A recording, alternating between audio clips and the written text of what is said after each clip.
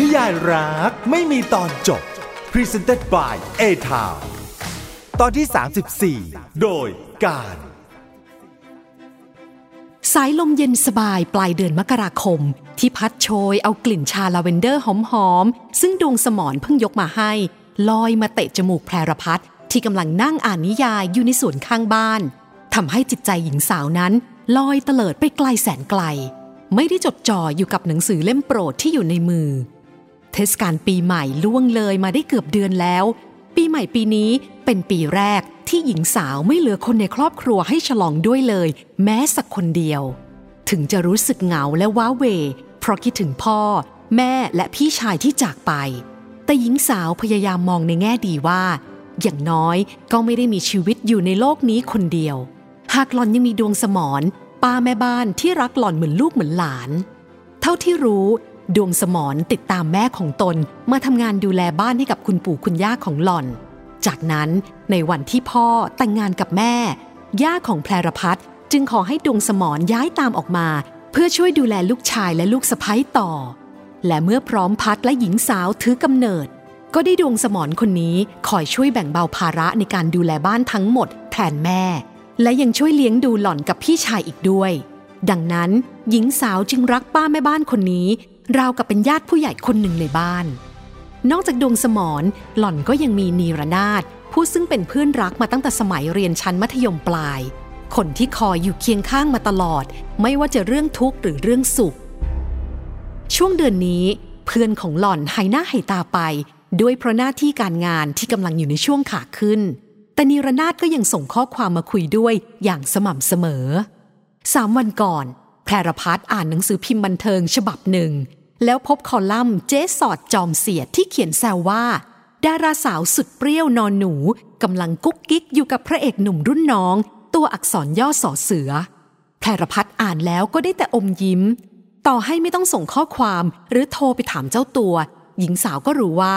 คอลัมนิสต์คนนั้นนั่งเทียนเขียนข่าวเอาเองอย่างแน่นอนเพราะคนที่เพื่อนของหล่อนมีใจให้เป็นพระรองหนุ่มหน้าตีที่ชื่อว่าพอสำเภาต่างหากและแพรพัฒน์ก็รู้ว่าพิมพ์เองก็มีใจให้นีรนาถไม่น้อยหากทั้งสองฝ่ายยังคงปากแข็งเมื่อไม่มีฝ่ายหนึ่งฝ่ายใดยอมเปิดปากพูดความรู้สึกของตัวเองก่อนความสัมพันธ์ของคนทั้งสองจึงไม่รุดหน้าไปถึงไหนเมื่อนึกถึงความสัมพันธ์ที่รุดหน้าแพรพัฒน์ก็พลอยคิดไปถึงเสกวสันต์หญิงสาวดีใจที่ผู้ชายคนนั้นมั่นคงและแน่วแน่ในความรู้สึกที่มีต่อหล่อนเสกวสันต์แสดงออกให้รู้ว่าเขารู้สึกอย่างไรกับหล่อนอย่างสม่ำเสมอทั้งการเที่ยวไปเที่ยวมาทั้งการพูดจาด้วยคำหวานที่ไพเราะสนอหูรวมถึงการแสดงออกอย่างเปิดเผยว่าเขามีใจให้และไม่วอกแวกเลี้ยวมองผู้หญิงคนไหนแม้กระทั่งดาราสาวที่ทั้งสวยกว่าและสาวกว่าที่ชื่อพราวชมพูคนนั้นนีรนาถเคยบอกว่าต้องขอบคุณความบังเอิญที่ทำให้แพรพัฒน์ได้พบกับเขาหากหญิงสาวกลับคิดว่าเพราะไม่มีความบังเอิญในโลกใบนี้ต่างหากจึงทำให้หล่อนกับเขาได้มาเจอกันเพราะถ้าวันนั้นหล่อนไม่ตัดสินใจไปหลวงพระบางหล่อนก็คงไม่ได้พบเขาและถ้าหล่อนไม่ได้พบเขาที่นั่นแพรพัฒน์เชื่อว่าตนเองคงไม่เปิดใจยอมรับผู้ชายที่จะถูกพ่อจับคลุมถุงชนแน่ๆแล้วหล่อนก็คงจะไม่ชอบหน้าผู้ชายคนนั้นคงจะพยายามหาทางหลีกเลี่ยงบ่ายเบี่ยงจนถึงที่สุดดังนั้นการที่หล่อนได้พบเขาไม่ใช่เรื่องบังเอิญแต่เกิดจากผลของการตัดสินใจของตัวเองมากกว่าหญิงสาวคิดอะไรเรื่อยเปื่อยพร้อมกับจิบชาลาเวนเดอร์ไปด้วยแค่นั้นแพรพัฒน์ก็ค้นพบว่าชีวิตของหล่อนไม่ได้ต้องการอะไรมากมายแค่ชาหอมๆสักแก้วและผู้ชายดีๆสักคนก็เพียงพอหากก่อนที่จิตใจจะเตลิดไปไกลกว่านี้หญิงสาวก็ถูกปลุกให้ตื่นขึ้นจากภวังค์โดยเสียงของโทรศัพท์มือถือซึ่งดังขึ้นจากกระเป๋ากางเกงของตัวเองเป็นชนนารีที่โทรเข้ามาบรรณาธิการสาวบอกว่ามีเรื่องด่วนและสำคัญมากอยากให้หล่อนรีบเข้าไปพบที่บริษัทในวันพรุ่งนี้แพรพัฒน์สอบถามไปว่าเกี่ยวกับเรื่องต้นฉบับใช่หรือไม่เพราะถ้าใช่หล่อนใกล้จะเขียนจบแล้วตั้งใจว่าจะส่งให้ภายใน 2-3 วันนี้หากชนนารีตอบว่าเกี่ยวข้องกับต้นฉบับแต่เป็นประเด็นอื่นขอให้หญิงสาวเข้าไปคุยด้วยตนเองจะดีกว่าเมื่อได้ยินดังนั้นแพรพัฒน์ก็ตอบตกลงว่า จะไปพบตามเวลาที่นัดหมายแล้วได้แต่คิดสงสัยว่าเกิดอะไรขึ้นโดยที่ไม่รู้ตัวเลยแม้แต่นิดว่าเรื่องที่ยุ่งยากที่สุดเรื่องหนึ่งในชีวิตนักเขียนของหล่อนกำลังจะเกิดขึ้นในวันพรุ่งนี้หญิงสาวผมยาวในชุดเดรสสั้นติดกันสีฟ้าอ่อนก้าวลงจากรถมินิคูเปอร์สีเหลืองหลังคาเป็นลายธงชาติอังกฤษทันทีที่เลี้ยวเข้าไปจอดในลานจอดรถของบริษัทเพลินอักษราที่ซึ่งแม่ผู้ล่วงลับของหล่อนเป็นผู้ก่อตั้งหากทิ้งอาณาจักรสิ่งพิมพ์ที่กำลังรุ่งเรืองสุดขีดไว้เบื้องหลังแล้วให้สามีและน้องของเขามารับช่วงดูแลต่อไปถึงแม้วันวสานจะยังคงเรียนอยู่ในชั้นปีที่4คณะนิเทศศาสตร์สาขาวารสารสนเทศของมหาวิทยาลัยเก่าแก่แถว3 ย่านหากหล่อนก็ได้รับมอบหมายให้เข้ามาทำงานในบริษัทเพลินอักษราในวันที่ไม่มีเรียนด้วยแม้จะยังไม่มีหน้าที่เป็นเรื่องเป็นราวแต่คิมหันซึ่งเห็นตรงกันกับเหมันว่าอยากให้เด็กสาวได้มีโอกาสมาเรียนรู้งานให้มากที่สุดจึงขอให้วันวสานมาฝึกงานตั้งแต่เรียนชั้นปีที่3เพราะเมื่อหล่อนเรียนจบแล้วจะได้แน่ใจว่าตนเองอยากทำงานกับธุรกิจสิ่งพิมพ์ของที่บ้านหรืออยากไปแสวงหาโชคเดินตามความฝันทำงานที่ตนรักเหมือนอย่างเด็กวัยรุ่นทั่วไปเด็กสาวเดินเข้าไปยังตัวอาคารมองหาประชาสัมพันธ์สาวที่ชื่อใกล้รุ่งซึ่งควรจะนั่งประจำอยู่บริเวณโต๊ะทางด้านหน้าลิฟต์หากไม่พบหญิงสาวผู้นั้นเมื่อกดลิฟต์และขึ้นไปถึงบริเวณชั้น4ของอาคารซึ่งเป็นชั้นที่ฝ่ายบริหารฝ่ายการตลาดและกองบรรณาธิการใช้ทำงานร่วมกันเด็กสาวก็ได้ยินเสียงดังโวกเวกลอดออกมาจากห้องประชุม2 ห้องซึ่งตั้งอยู่ติดกันเกิดอะไรขึ้นคะพี่การดาเสียงใครเอะอะโวยวายดังลั่นได้ยินตั้งแต่ประตูลิฟต์ยังไม่ทันเปิดแบบนี้วันวสานสอบถามเลขานุการของพ่อทันทีที่หล่อนเดินเข้าไปจนถึงโต๊ะของกิ่งการดาระเบิดลงค่ะน้องเรนนี่ลงพร้อมกัน2 ลูก2 ห้องเลยห้องเล็กนั่นก็มีคุณจงกลคุณพอลลี่น้องกุ๊กไก่ฝ่ายการเงินแล้วก็นักเขียนอีกกลุ่มหนึ่งส่วนห้องใหญ่ก็มีคุณคิมหันคุณเหมันคุณกันนาคุณนารีน้องซันนี่คุณวันคุณแพรวแล้วก็น้องรุ่งที่เพิ่งถูกเรียกเข้าไปเมื่อสักครู่นี้นะคะเลขาสาวรายงานโหมากันครบองค์แบบนี้เรื่องใหญ่แน่ๆว่าแต่พี่รุ่งโดนเรียกเข้าไปทำอะไรในนั้นล่ะคะ100 วันพันปีหนูไม่เคยเห็นพี่เขาต้องเข้าประชุมส่วนพี่บอลลี่ก็เข้าผิดห้องหรือเปล่าคะมีเรื่องอะไรต้องไปคุยกับฝ่ายการเงินพร้อมกับนักเขียนแบบนั้นเด็กสาวตั้งข้อสงสัยจากนั้นก็พูดต่อสงสัยจะเรื่องใหญ่แฮะงั้นหนูนั่งรอดูอยู่ตรงนี้ดีกว่าท่าทางจะอีกยาววันวสานตัดสินใจนั่งลงยังโต๊ะทำงานของตนที่บิดาของหล่อนให้คนจัดไว้ข้างๆกับกิ่งการดาซึ่งเลขานุการสาวที่ได้ฟังการวิเคราะห์ของวันวสานอย่างนั้นได้แต่ยิ้มหน้าเจือนไม่รู้จะเริ่มต้นเล่าอย่างไรเพราะที่หล่อนได้ยินมามันเป็นเรื่องไม่ค่อยจะดีเสียเท่าไหร่เอาไว้พวกผู้ใหญ่ประชุมเสร็จก่อนทุกคนคงได้รู้เองสิ้นสุดคำของเด็กสาวไม่ถึงนาทีประตูห้องเล็กก็เปิดออกพร้อมกับร่างกำยำของบรวัตซึ่งวิ่งออกมาทั้งที่น้ำตานองหน้าตะโกนร้องเรียกหาใครคนหนึ่งไม่จริงหนูถูกใส่ร้ายถ้าพี่จงกลไม่เชื่อหนูจะไปคุยกับคุณซันนี่เจ้าของเสียงวิ่งออกมาจากห้องประชุมปายปะไปทั่วโดยไม่รู้ว่าคนที่ตนต้องการขอความช่วยเหลือกำลังนั่งทำหน้าเครียดอยู่ในห้องข้างๆนั่นเองร้อนถึงกิ่งการดาพิจิตราและพนักงานคนอื่นที่ต้องรีบวิ่งไปปลอบโยนให้ชายหนุ่มตั้งสติและพาไปนั่งพักอยู่ในห้องรับรองแขกห้องหนึ่งจากนั้นจงกลซึ่งเดินนำหน้าสิริชัดอารยาจิตตรีและนักเขียนอีก2 คนรวมทั้งกุ๊กไก่ออกมาได้ยืนพูดคุยกันอีกพักหนึ่งวันวสานได้ยินเสียงนักเขียนสาวเจ้าของนามปากกาพยมชวีและเพื่อนๆกล่าวขอบคุณจงกลที่ช่วยเป็นธุระและติดตามให้จากนั้นนักเขียนสาวใหญ่และพรรคพวกก็ทำท่าจะเดินทางกลับหากทว่าในขณะเดียวกันนั้นเองประตูของห้องประชุมใหญ่ด้านข้างก็ถูกเปิดขึ้นเสียก่อนพร้อมกับร่างเล็กๆบนรองเท้าส้นสูงสีแดงเพลิงของใกล้รุ่งวิ่งออกมาด้วยสภาพที่ตื่นตระหนกท่ามกลางความตกใจของคนทั้งหมดซึ่งนั่งอยู่ในห้องประชุมใหญ่และคนที่ยืนออกันอยู่ยังบริเวณหน้าห้องนั้นความวัวไม่ทันหายความควายเข้ามาแทรกคำแรกที่ปรากฏขึ้นมาในหัวของวันวสานคือสุภาษิตคำพังเพยของไทยคำนี้นี่ล่ะจะมีคำไหน ที่สามารถอธิบายสถานการณ์อันยุ่งเหยิงตรงหน้าได้ดีไปกว่าคำนี้อีกเล่าเด็กสาวทายาทกิจการสำนักพิมพ์นึกในใจหลังจากฟังคนนั้นคนนี้ล้อมวงวิพากษ์วิจารณ์กันอย่างออกรถแม้จะยังไม่รู้แน่ชัดแต่ด้วยความสามารถของวรรณวรรณสารเด็กสาวจึงจับใจความได้ว่าที่ห้องประชุมเล็กซึ่งมีจงกลเป็นผู้นำประชุมในวันนี้นั้นได้เชิญนักเขียนที่อยู่ในความดูแลของบรวัตและตัวเขาให้เข้ามาร่วมประชุมเรื่องของเรื่องเกิดจากเหตุการณ์ที่บูธในงานมหกรรมหนังสือเมื่อเดือนตุลาคมปีที่แล้วซึ่งสิริฉัตรพบว่าบรรณาธิการของหล่อนแอบอ้างใช้ความสนิทสนมมารับเงินค่าลิขสิทธิ์หนังสือของตนไป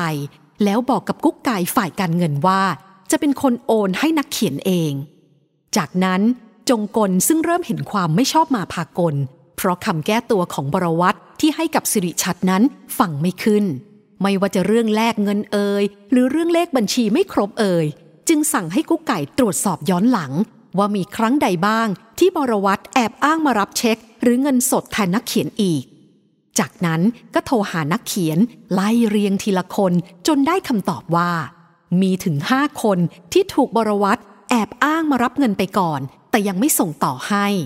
เรื่องราวทั้งหมดจึงมาจบลงที่วันนี้เห็นทีจะอยู่ยากแล้วพี่บัลลี่เอ้ยหญิงสาวเปรยเบาๆพอให้กิ่งการดาซึ่งกลับมานั่งที่ของตนแล้วได้ยินส่วนเรื่องของใกล้รุ่งหล่อนยังไม่รู้เพราะข้อมูลที่ได้ขณะนี้มีเพียงน้อยนิดรู้เพียงแต่ว่าใกล้รุ่งซึ่งถูกเรียกให้ขึ้นมานั่งรออยู่นานเพิ่งถูกเรียกเข้าไปในห้องประชุมเมื่อสักครู่นี้หากหล่อนยังไม่รู้ด้วยซ้ำว่าประชาสัมพันธ์ของบริษัทคนนั้นเข้าไปประชุมกับผู้บริหารและนักเขียนชื่อดังทั้ง2 คนทำไมคงต้องรอให้พี่ชายซึ่งเข้าประชุมด้วยเล่าให้ฟังหลังจากนั้นนั่นล่ะใกล้รุ่งไม่คิดเลยว่าความริษยาจะนำพาความพินาศมาสู่ชีวิตของตนวันนี้ประชาสัมพันธ์สาวมาทำงานสายกว่าปกติด้วยสภาพจิตใจที่ไม่พร้อมจะทำงานเลยแม้แต่นิดซึ่งก็เหมือนกับทุกวันนั่นล่ะหล่อนใช้เวลาช่วงเช้านั่งแต่งหน้าทาเล็บจนกระทั่งคนข้างบนโทรมาบอกให้ขึ้นไปเข้าห้องประชุมตอนแรกหญิงสาวรู้สึกแปลกใจว่าจะมีใครในบริษัทนี้เรียกหล่อนให้เข้าร่วมประชุมด้วยหากเมื่อหล่อนรู้ว่าจะได้พบกับหม่อมหลวงวรรณวนิดาแพรรพัฒน์พร้อมด้วยผู้บริหารทั้งบริษัทซึ่งนั่งอยู่ในห้องนั้นความรู้สึกไม่ชอบมาพากลก็ท้าโถมสู่หญิงสาวอย่างไม่ทันให้ตั้งตัวช่วงเวลากว่า20 นาทีที่ต้องนั่งรออยู่หน้าห้องประชุมโดยมีกิ่งการดานั่งคุมราวกับหล่อนเป็นนักโทษนั้นว่าแย่แล้วหากระยะเวลาสั้นๆที่ได้เข้าไปอยู่ในห้องนั้นกลับแย่ยิ่งกว่าหล่อนนั่งไม่ติดเก้าอี้ลนลานด้วยเพราะกลัวความผิดและสติไม่อยู่กับเนื้อกับตัวพยายามหันไปหาหม่อมหลวงวรรณวนิดาเพื่อที่จะขอความช่วยเหลือหากหม่อมหลวงนักเขียนไม่หันมาสบตาไม่มีทีท่าว่าสนิทสนมกับหญิงสาวแต่อย่างใดเสกวสันต์ถามใกล้รุ่งมากมายหลายคำถามหากชายหนุ่มดูเหมือนจะไม่ได้อยากรู้คำตอบในขณะที่ประชาสัมพันธ์สาวกำลังอ้ำอึ้งอยู่นั้นจู่ๆหล่อนก็รู้สึกเหมือนถูกสายฟ้าฟาดลงกลางกระหม่อมเมื่อเสกวสันต์เปิดภาพหนึ่งขึ้นในจอโปรเจคเตอร์จากนั้นสติสตังของหญิงสาวก็มีอันขาดผึง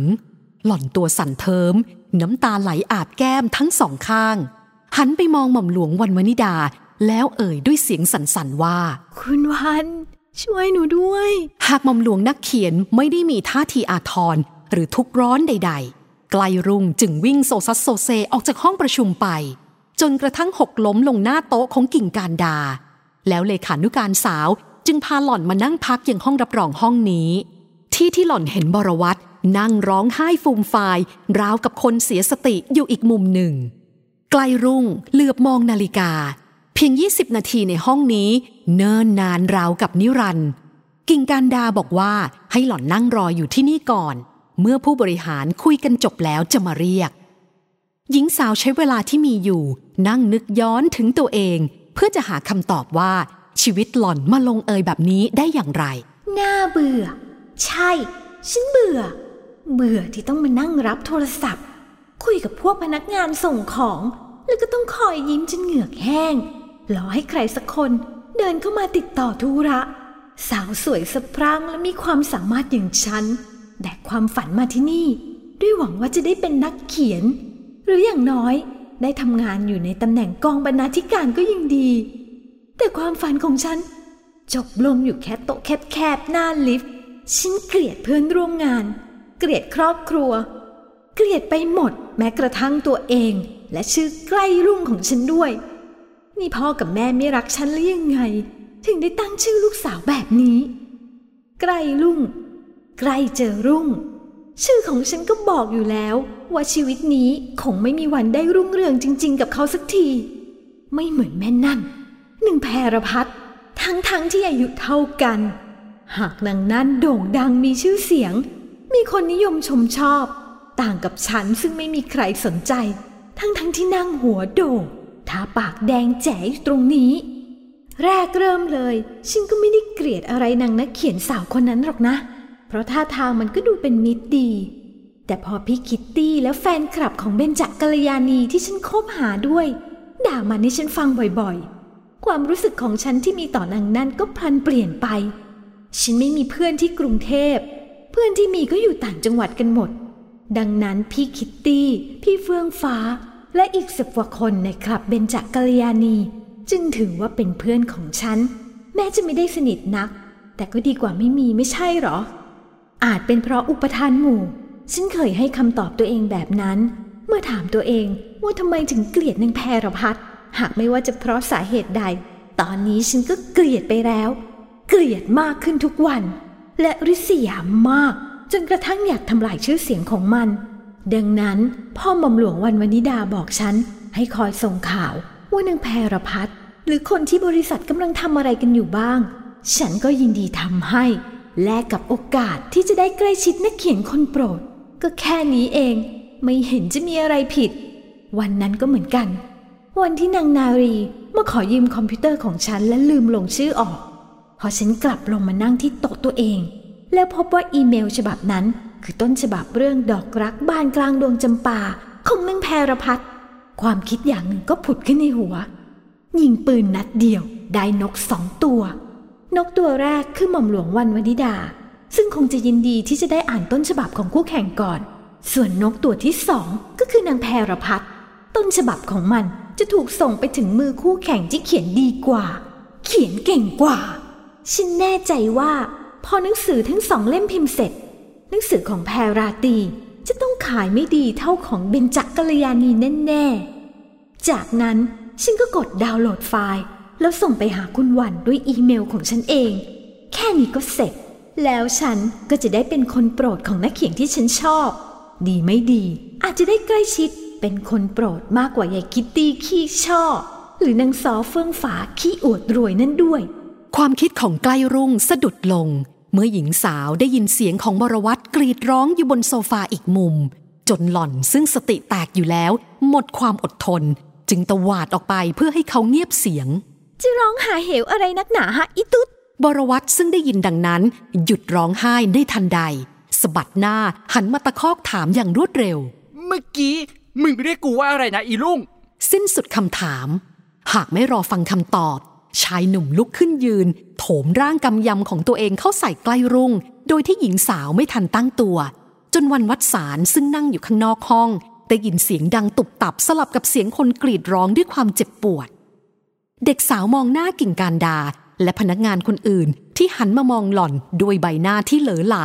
แล้วพูดเสียงดังจนคนทั่วทั้งชั้นได้ยินชัดเจนว่าเฮ้ยสงสัยจะมีระเบิดลูกที่3ตกลงมาที่ห้องนี้ด้วยมั้งคะพี่